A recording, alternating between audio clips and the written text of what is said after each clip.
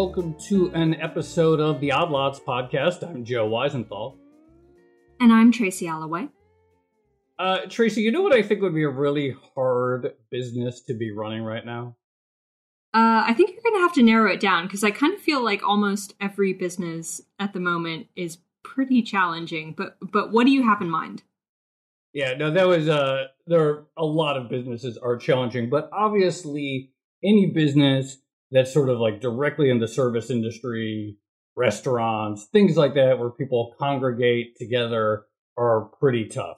Here in New York, you see restaurants trying to make it work with outside seating and plexiglass between the tables and turning parking spaces and sidewalks into places to dine, but you can tell it's pretty tough. Yeah, absolutely. And you also have to contend with multiple waves of coronavirus cases, which means that the regulations are constantly changing. So here in Hong Kong, we had restaurants that were open for a while in one way or another. And then last week, they decided to shut them all down. That lasted for about a day. And now they're reopened again, but only for takeaway after 6 p.m. So everything seems to constantly be changing. And I imagine if you're a restaurant owner that already has very slim profit margins, it makes it really, really difficult to plan ahead, buy supplies, buy food, organize, waiters and waitresses' schedules and things like that. Right. It seems brutal. There have been multiple instances in the U.S., of course, of lockdowns, and then the lockdowns lifted, and then the lockdowns reimposed, or some partial change, or some arbitrary change. I think it was like in New York, like Cuomo said something like, "Oh, you can serve drinks, but you have to have food, but chicken wings don't count. Right? It's easy." Like it's just like the thought of like having a business and trying to navigate this right now. It just seems excruciating. Yeah, although you have seen some restaurants become really creative with those requirements. Yeah. So I think I saw a few in New York that were serving like one chicken wing, 2 fries to accompany drinks and things like that. That happened in Hong Kong as well. So yeah, interesting times if you're in the hospitality business. Now, you know it'd be even harder than just running a restaurant? Go on. Running a restaurant that was also an arcade and was also a bowling alley, right? Because like you can't. Because part of the business involves a bunch of people touching stuff, and that's not obviously really a thing. Yeah, right? And sharing shoes, right? How are you disinfecting sharing the shoes? Right. So many questions. Well, the good news is today we have a guest who can speak exactly that because, among other things, he has co-founded a bowling alley, arcade, bar, and restaurant. I love it. I have so many questions about the bowling alley business model just before, or even before, I should say, the coronavirus hit. So I'm looking forward to this one. Wait, can I just say one more thing, Tracy, before we bring our guest in? Go on. Do you know that I once bowled a 263? 8 strikes in a row. That's a fact.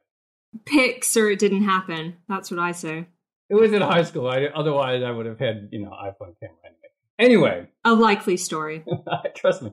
All right, no more introduction. So today I'm very excited about guest, someone who we should have had on a long time ago, long even before coronavirus, finally get him on.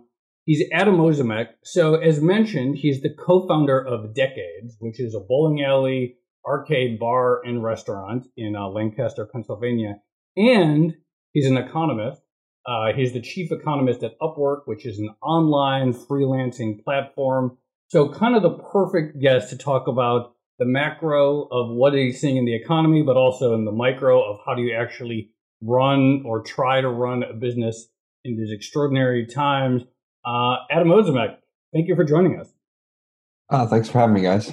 I guess you don't have to worry about disinfecting the shoes right now, because I assume no one's bowling. People are bowling. Oh, they are bowling? They are bowling. They are socially distanced bowling. What's that like?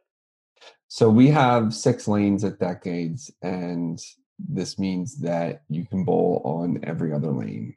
And we always have a fairly small maximum group size anyway, so that's not really a constraint.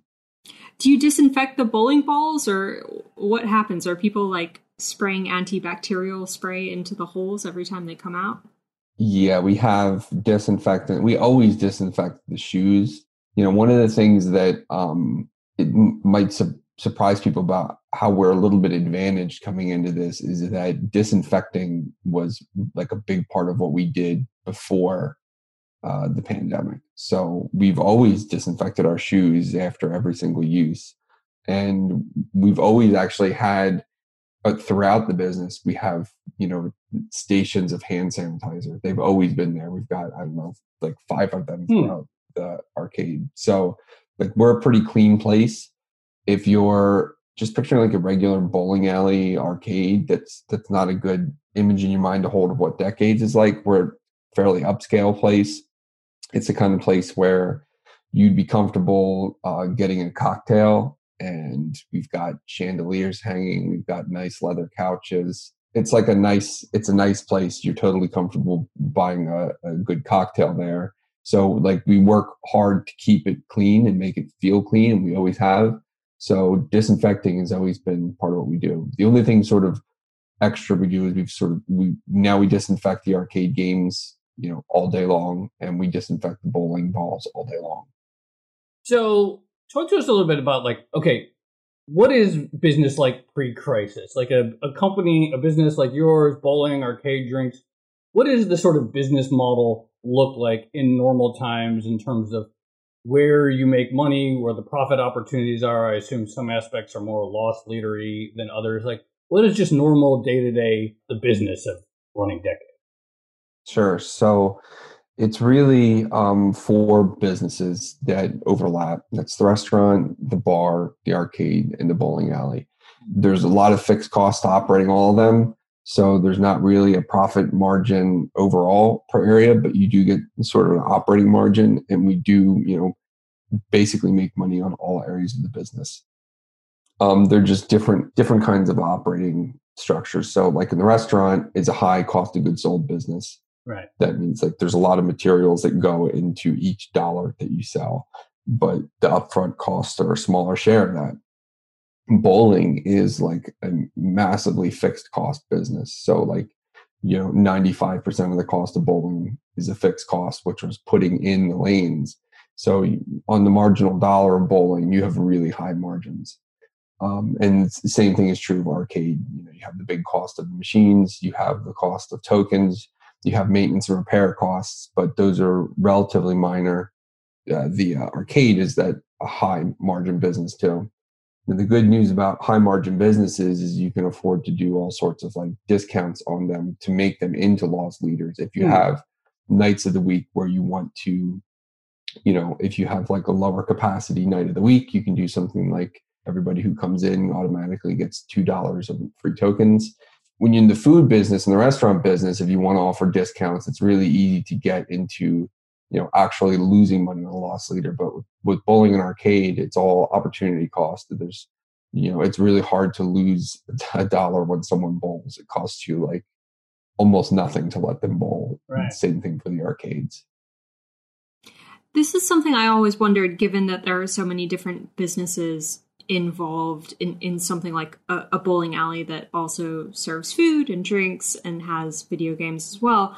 But what's the best deal for a customer? Would it be just going there to bowl and not buying food or drink? Or would it be going there to buy food or drink because the cost of food and drink is subsidized by the bowling alley? Or I know it changes all the time, but I'm just curious whether there's one thing that kind of stands out to you. So it's definitely, you can find specials throughout the week. If you want to bowl, it's cheaper to bowl on like a night of the week when we're doing a special, or an arcade game when we're doing a special. So in that sense, if you're talking cost minimization, coming outside of peak hours is going to be the best way to do it. It can be pretty busy on the weekends. So if you want to make sure you can play your games, and, on like Saturday night, you have to get there kind of early to get signed up to bowl because it gets pretty busy because we only have 6 lanes. So from a cost minimization perspective and a queuing perspective, the slower days of the week are your better odds. But, to put on my economist hat, the real value is not determined by the costs, the inputs to you. The value is how much you get out of it. So in my mind, the whole sort of experience, it's a great full, complete evening. So I like the total package. You come in, you eat, you play games, you bowl. It's an entire evening. There's a lot of stuff you can do with your friends. So it's sort of irrelevant to the consumer what the relative costs are, right? You're looking at what's your consumer surplus from, and it's true you can save money by bowling on a Tuesday night, for example, but your friends might not be able to go out on a Tuesday night. There's a reason we all sort of gather at specific times, right? You mentioned the ability to give out tokens, maybe $2 worth of tokens if you want to come in on a night that's typically less busy, perhaps turning the arcade into something of a loss leader to drive food sales. But I'm curious about the token aspect specifically, in part because there is this nationwide coin shortage. So does that mean you guys just don't have to worry about the coin shortage right now? You have plenty of tokens?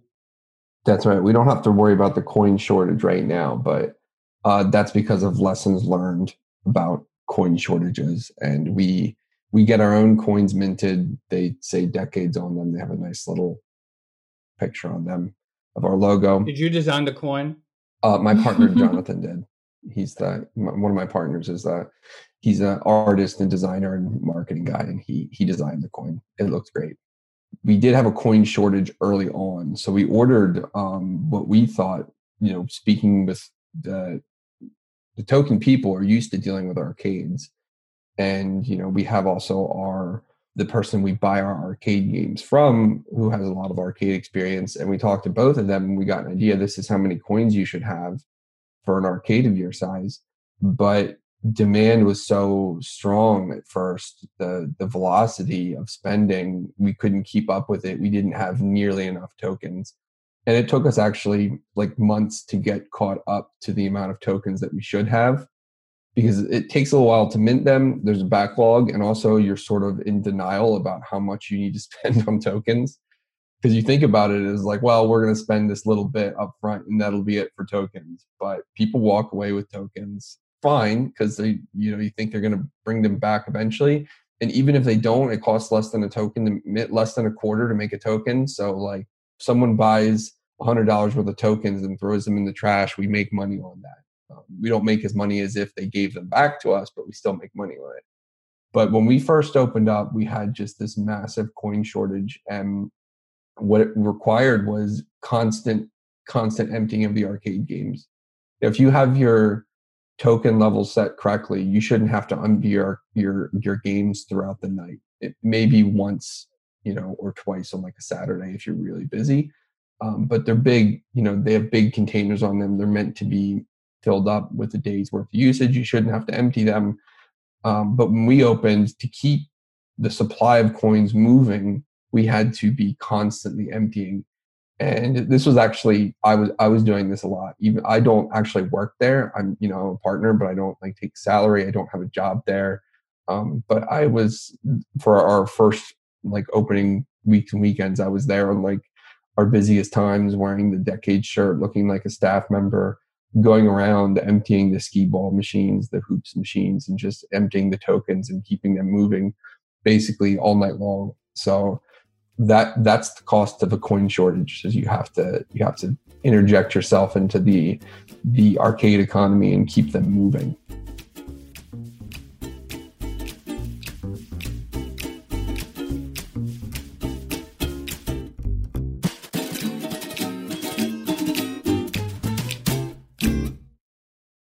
Okay, so we've talked a little bit about what the business looks like in normal times and tokens specifically. Can you walk us through what sort of impact you've seen from the coronavirus crisis, and also the changes that you've made to the business to adapt to the new normal?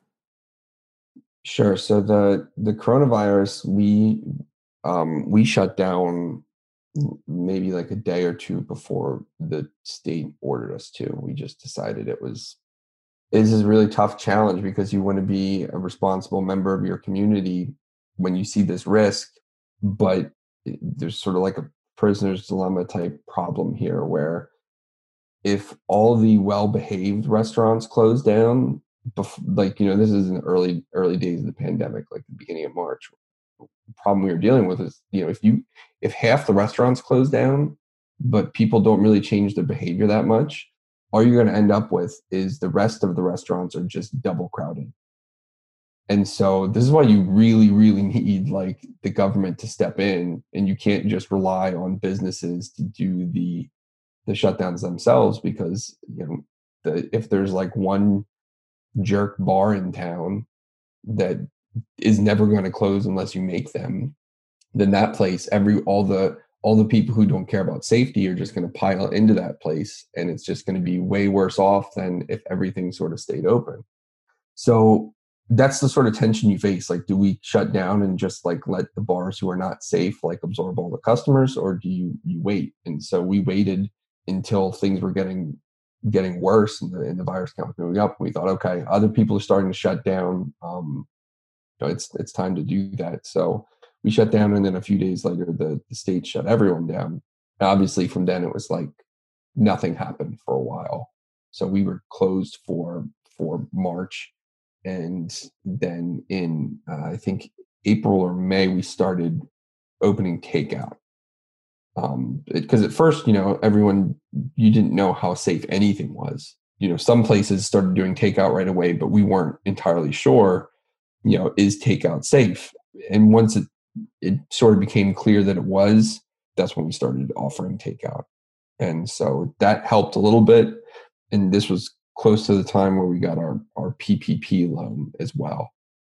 So start with takeout, that opens up a little bit. And then, so that was May, and then June, we were able to open up our front yard, which was something we actually just put into place. So that's those are both adaptations. But prior, we did a little bit of takeout, but it was like not really a part of our business. It's not something we really advertised that much or focused on. So switching to more takeout focus, changing the menu to be better adapted to takeout, and then turning our front lawn, which had previously just been a lawn, into an outdoor seating area. All right, I have some like very sort of quick, specific questions. But the first one is: so you mentioned that you closed decades prior to the state shutting it down. In those days before you closed down, how fast were you already seeing business drop off? Empirical research is pretty clear on this. Yeah. And we could see this from like day one, which was that demand fell off before the shutdowns happened.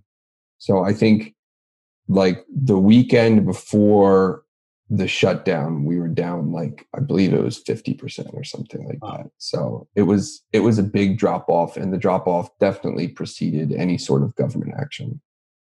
And then early on, when you started first doing the takeout business, or like the first sort of, okay, let's start getting some revenue again, but try to do it safely. What were like the impediments? How anxious were you about having people go back into a commercial kitchen? What were the difficulties in terms of acquiring PPE, protective equipment, and so forth, so that you could sort of start rebuilding the operation a little bit in a safe way in those days? I mean, that was sort of one of the considerations, was just how safe does everyone feel? We're going to need the managing partners. So two of my partners work decades full time as their job, and between them and the other managers and the essential staff, it was like we just sort of had to wait to feel till everyone was kind of feeling kind of safe, and they were feeling safe about it, and the public was feeling safe about it. And it took some time, but some more stories came out that you can't really spread this thing by touching surfaces. That was a big help in terms of making everyone feel comfortable. So it did take a little time, and it wasn't any sort of like, it wasn't like a daily vote or anything like that. It was just sort of, being in communication with each other and seeing when everyone kind of felt safe, and when it seemed like customers were feeling safe too. So with PPE, my in-laws, they have a shoe factory in Pennsylvania, and they switched to making masks. So we were able to get masks pretty easy, pretty early. It was cloth masks, but we were able to get them directly from them. Oh, so we had that covered. What was it like applying for a PPP loan? So we applied for the PPP loan pretty early, and we have a really great relationship with the local bank. It was actually a bank that the Trump administration praised for how well they were doing, Orrstown Bank. So it's like a regional Northeastern bank. And we have a great relationship with them. And so we were able to get approved pretty quickly. But they had told us from the start that we could delay closing the loan. So basically you apply, you get approved, and then there's like paperwork, and then you close the loan. And when you close the loan, that's when you get the money. And because of the nature of PPP, you actually, it creates this paradox where like it's underfunded, but as soon as you get it, your forgiveness period starts. So you want to get it approved as fast as possible, but then you want to get the money as late as possible. So we were, this is in early April when PPP, you could start applying, and we were like not opened at all for anything in early April. So the forgiveness period to start for us would have been pointless because we're not going to bring our staff back and just have them sit on their hands. I mean, we would if we had to, because forgiveness is better than no forgiveness, but it would be way more useful to us to be able to bring them back, have their salaries covered when we needed their labor. And you're not going to bring everyone back for 8 weeks when at the end of those 8 weeks you don't know what demand's going to look like, because then you either if you run out of time. And the way the PPP policy initially worked was you had to have everyone fully staffed at June 30th. So if you get your loan in April, beginning of April, you bring all your staff back, you get your 8 weeks where the salary's covered. And then there's this gap between there and June 30th where you have to maintain your staff on your own dime, even if you're closed. So you run the risk of like, great, we got 8 weeks of free pay, but we didn't make any money because no one could do any actual work. And then at the end of those 8 weeks, we still have to keep the staff on, even though no one can do any actual work. And it'd be very easy to run out for the PPP to actually turn into a loss for you if you did it this way. So it's this huge paradox of PPP that it is as initially structured, it creates risks for the businesses who are, the most uncertain about their near-term future. So basically we walked away from PPP. We had a loan, and they said initially they were like, you can close it whenever you want. But then the Trump administration or the SBA, whoever made the rule, said, you need to, within 48 hours of getting approved, you need to close your loan. So they were, I guess other people were trying to sort of delay too. And they said, no, we need to get this money out. So the bank said, close your loan in the next 24 hours, something like that, the next 48 hours. And we said, okay, well, we're going to walk away. We're going to take the gamble that we'll be able to get a PPP later and, and be able to use it actually, rather than have a PPP now that's not useful. So we gave up the first PPP. We waited a few weeks, and then it looked like the PPP funding was going to run out again. And we were like, okay, I don't know if they're going to refill it again. And this was like after the PPP was initially refunded and the money just rushed out the door instantly again. We're like, okay, now we need to do it. So we reapplied and we got our PPP. And this time it was sort of more useful because we were ready to start doing takeout and could cover salaries of people doing takeout. So it was really, they loosened the regulations as it went, and they eventually sort of made it easier to reduce the uncertainty and reduce the risk that you're going to rehire everyone and then get stuck holding all these employees that you can't actually use. Or try to rehire everyone and you fail and then you lose your forgiveness. It was really risky at first. They've sort of, as we've gone along, they've made things easier. But in those early weeks when the strict rules were in place and you don't know what's happening, it was a lot of uncertainty. Super interesting. So, this is all fascinating stuff. I hadn't realized that about that dynamic of not wanting to take the money right away, but of course it makes sense. So I guess in the sort of ideal scenario, the move would have been to have unemployment insurance cover the salary of your staff, which you're forced to let go while business is shut down, and then use the money to sort of rehire them as demand is ramping back up. How does rent, or I don't know, I assume you rent your land. How does that work, and how has that, what kind of negotiations have you had with your landlord or whoever? I'm not exactly sure what your situation is, but how does that aspect of the business work? we have a landlord. He's some local entrepreneurs that we know that own the building, and they're great guys. They're small business owners too. And so this is where, when people talk about solutions to the problem of rent, and they're like, well, let's just, pass a law that says you don't have to pay your rent. To me, I find that crazy, because I know that our landlords are in, a similar situation as us. They own a revenue producing asset. They have debt on that asset that they need to cover. And, they have their own liquidity challenges as well. So there's no just like ability for them to just be like, that's fine, you don't owe us money anymore for the next year or something like that. They can't do that. They need the money to pay the debt. So we did approach them, and actually the first person we approached was our bank, to just ask for a delay in payment, and that they gave us that pretty quickly. They gave us 3 months off, which was great. It sort of shows the value of local banks and banks that are really understand the local community, the local economy, and are willing to work with companies who they know are viable. Whereas like a bigger bank might just be stuck with these are the rules from corporate, So they gave us the 3 months loan forgiveness. Landlords cut our rent in half for a few months. So, they worked with us there. So those were both things that helped. But it is, it's a 16,000 square foot building.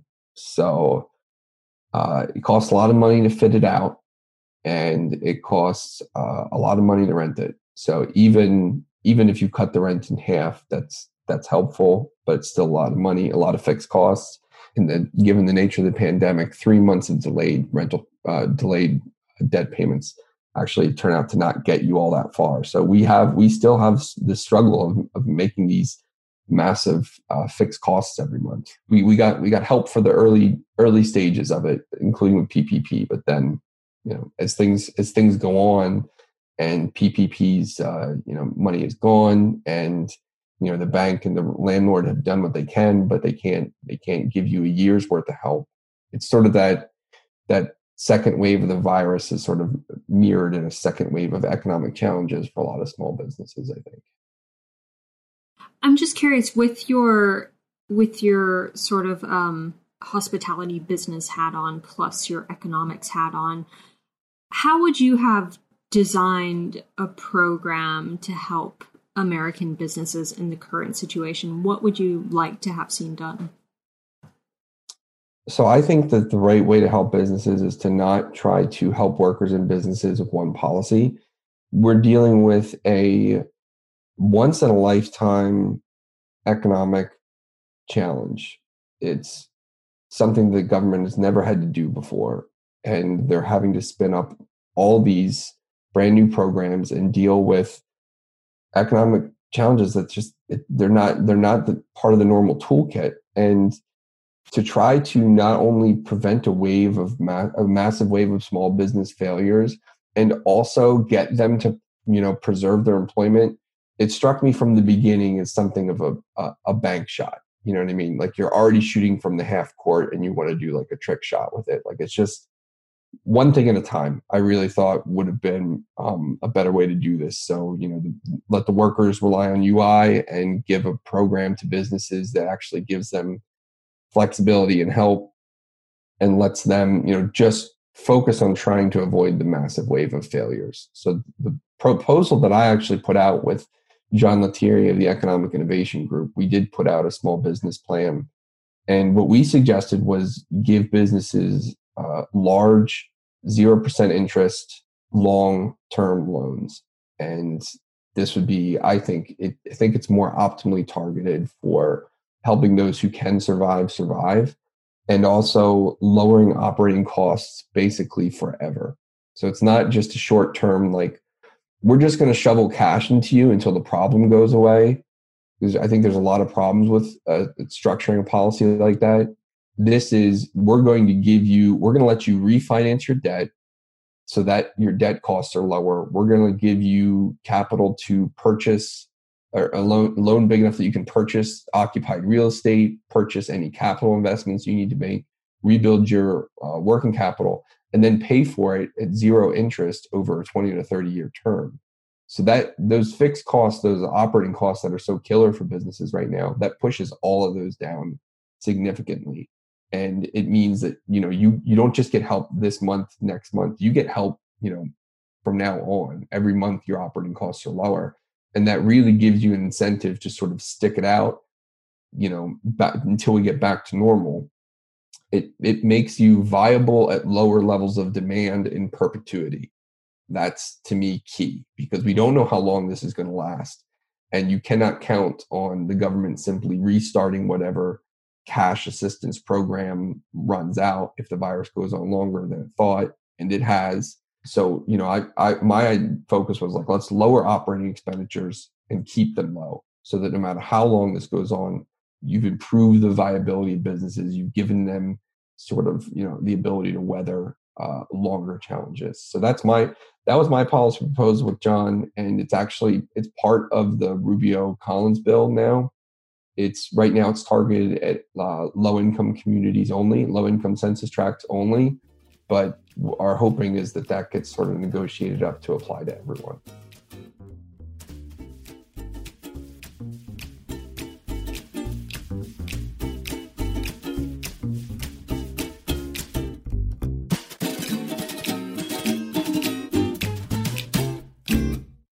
Speaking of issues in the forthcoming bill, and worth pointing out, we're recording this August 4th, 2020. We don't know what's going to happen with the bill in the days ahead. But one of the obviously most contentious issues, and it's a place where macro really meets micro, is the expanded unemployment insurance, workers getting an extra $600 a week.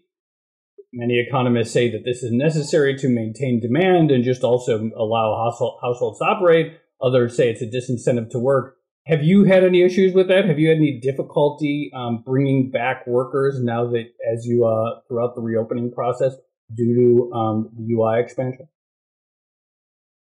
There's a slight divide where, in general, the back of the house people, kitchen staff, want to be back more than the front of the house staff do. Because the front of the house staff sort of relies more on tips and stuff, where that's not as strong right now. So there is a little divide, and it's certainly not the case that every single employee is banging on our door to get as many hours as they could. So you sort of feel it to that extent, but it's just not a binding constraint.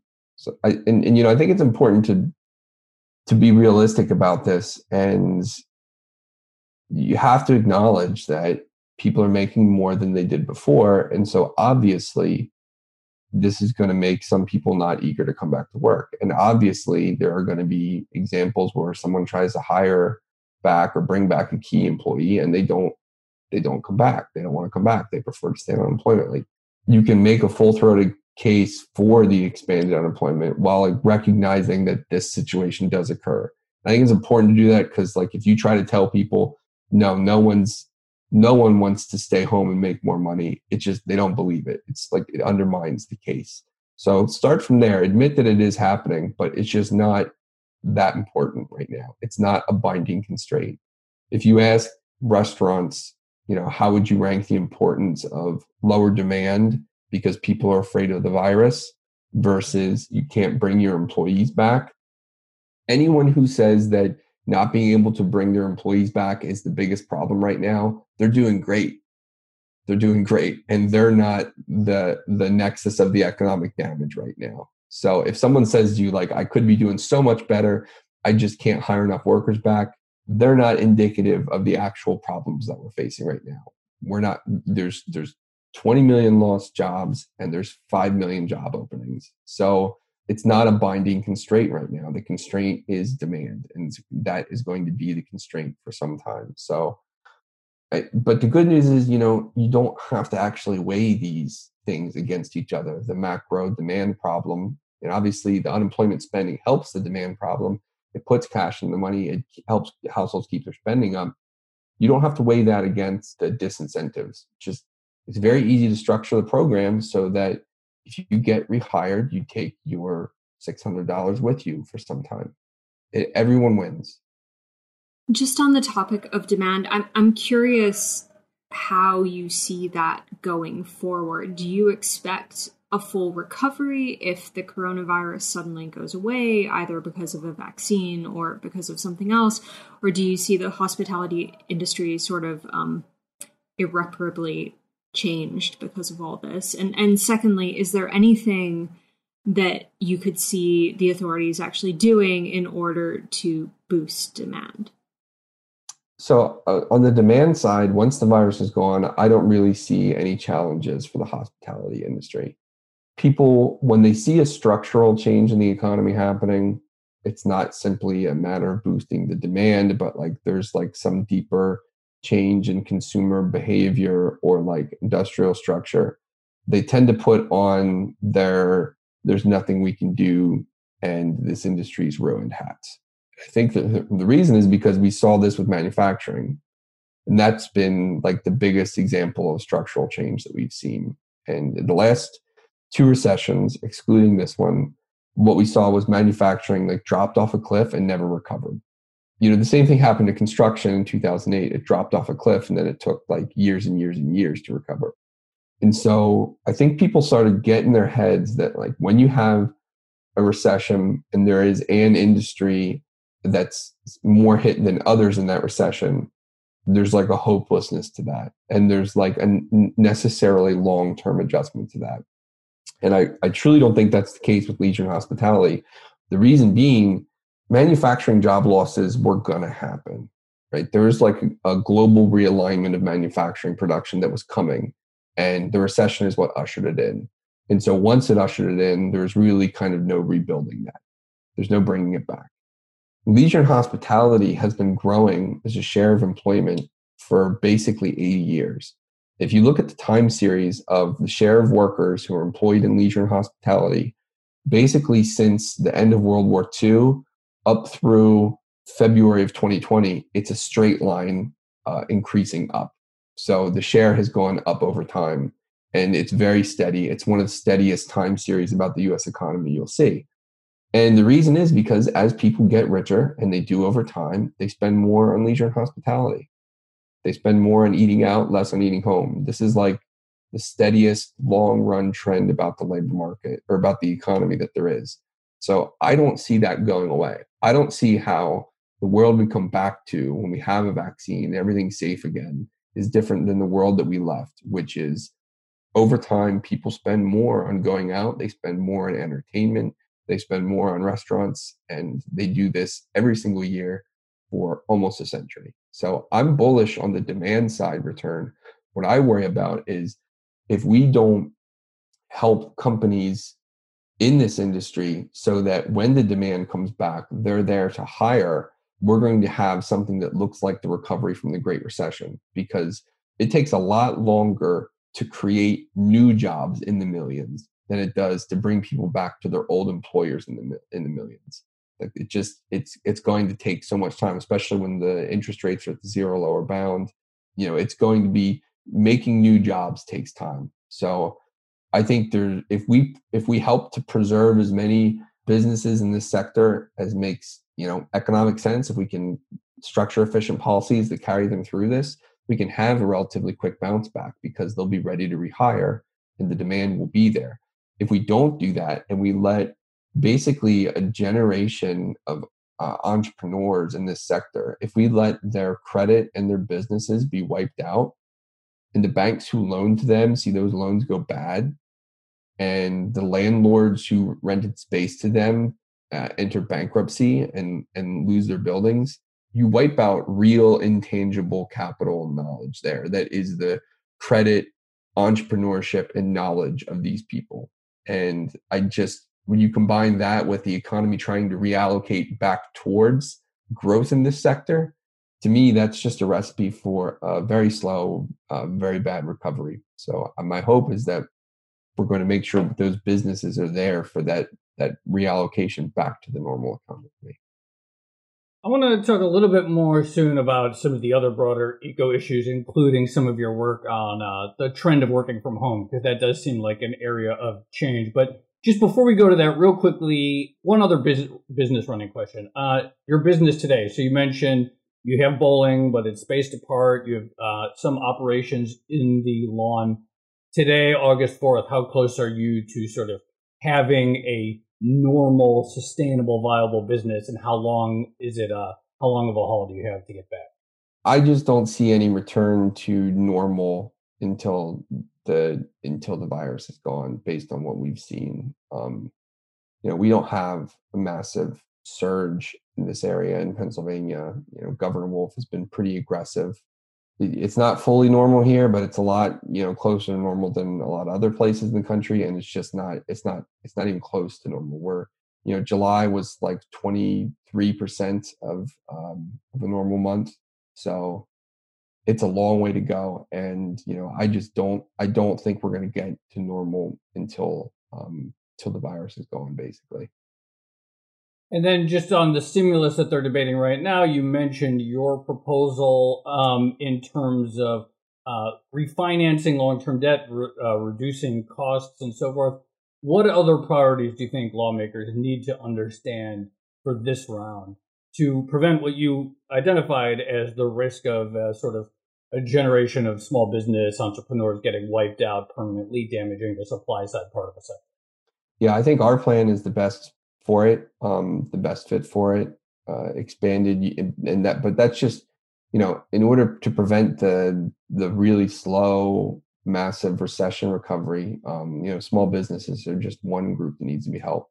You also got to take care of households with the continued expanded unemployment insurance. You got to take care of state and local government with some relief money there. So it's really, you can't just help small businesses, but I think that to help small businesses, what we've proposed is really, it's the best fit for the challenge going forward. So just to shift gears for a second, and we haven't really talked about it much, but you're the chief economist at UpWork, an online freelancing platform. You've done a lot of work on what everyone thinks is a big topic, which is the sort of future of work from home. And it does seem like an area where potentially we might see a meaningful change in how the world works. So you're pretty bullish on work from home, and you think that some of these patterns will persist. Why is that? Well, I was bullish on work from home before the pandemic hit. So when I started at Upwork last year, one of the first big projects I did was around remote work and how remote work has been affecting the economy so far. This issue was on my agenda and was a major research topic for me. Obviously, working at a company that helps connect people to remote professionals all over the world, this is a very important topic already. So, the bullishness sort of predates the pandemic. And the truth is that every year for the last decade, we've seen the share of people working remote go up. So it was a structural trend already. It was already increasing, and it was going to continue increasing. And all the economics sort of favored that. But after, I think it's happening even faster. And what I think has happened is firms have been forced into an experiment, and for whatever reason they hadn't made that leap before.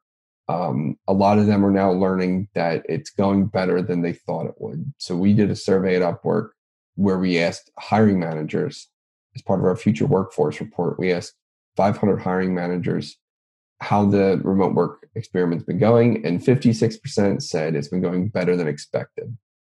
And only 1 out of 10 said it's going worse than expected. So this is a very, I think, precisely useful way to frame the question, because it's not, is it good or bad, but are you learning positive things about it? And I think this sort of helps explain why all these companies who it seems to be working well for, why didn't they do it before? Because they didn't know how well it was going to work. And there was sort of risk in trying. And now that they've been forced to try, they're seeing it's working well. And I think that really bodes well for future hiring. We also, what's nice about our survey is we actually had run this survey in November 2019. We asked all these questions about what you're going to do regarding remote work hiring over the next 5 years. And then COVID happened, and we're like, well, let's run the survey again. So we ran it in April. So we really have a pre and post COVID comparison of hiring plans. And what we've seen is that 5-year remote work hiring plans have basically doubled. So however many remote workers companies were going to hire over the next 5 years, they're now planning on doing twice that amount. So that's significant. I don't know exactly where we're going to end up in terms of the percent of the workforce that's remote, but I think it doesn't take a whole lot to make a very big difference. And I think that it's a serious structural change, let's put it that way. All right, Adam, it was great to have you on. This was, it's crazy we hadn't had you on the podcast before, but I feel like this was a perfect moment for it, and really appreciate you joining us. Yeah, definitely. It was a lot of fun. Let's do it anytime. Thanks, Adam.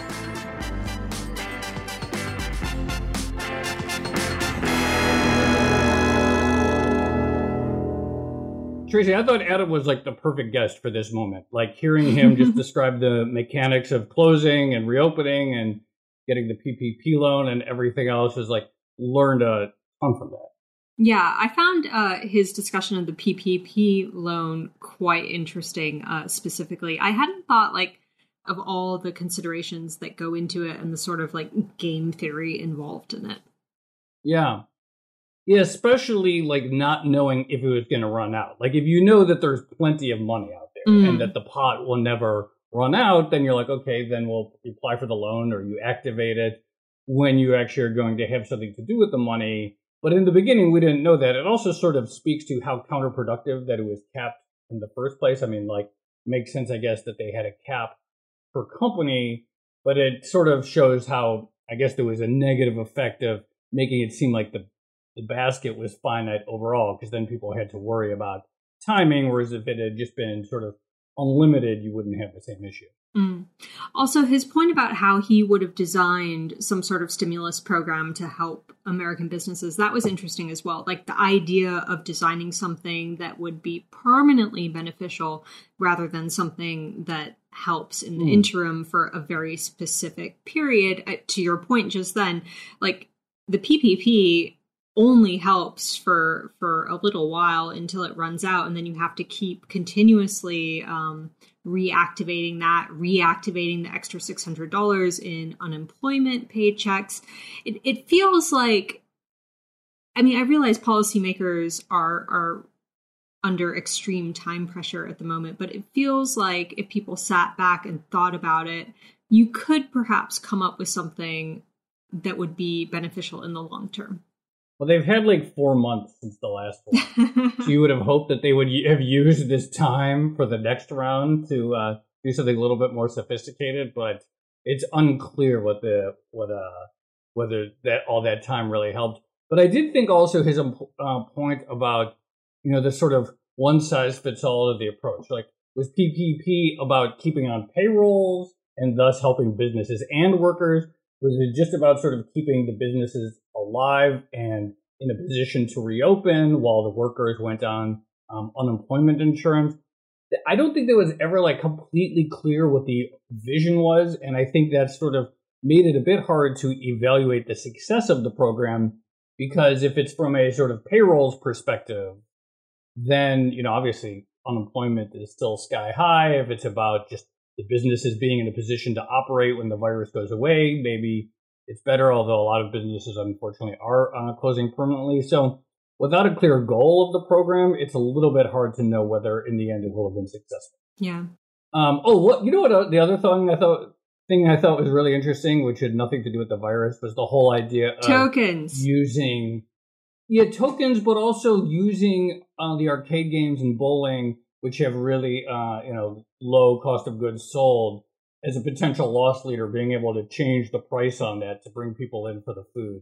I thought that was super interesting. It's something I'd never thought about before with these sort of mixed restaurants that involve amusements and food. Yeah, absolutely. I mean, so I know Adam was quite positive on the restaurant business model in the future. He said that once the virus goes away, he sees this as a sort of long-term trend that is staying with us for the foreseeable future. But I do think one thing that's interesting from the coronavirus crisis is that you are seeing some restaurants and businesses make these really creative tweaks to their existing business model. So that's an interesting one to watch. And, you know, in places like New York, I know there's discussions now about whether or not things will ever go back to normal. People want to keep the option of getting things like takeaway cocktails, stuff like that. So you wonder whether or not these kind of tweaks are going to be sticking around for a long time.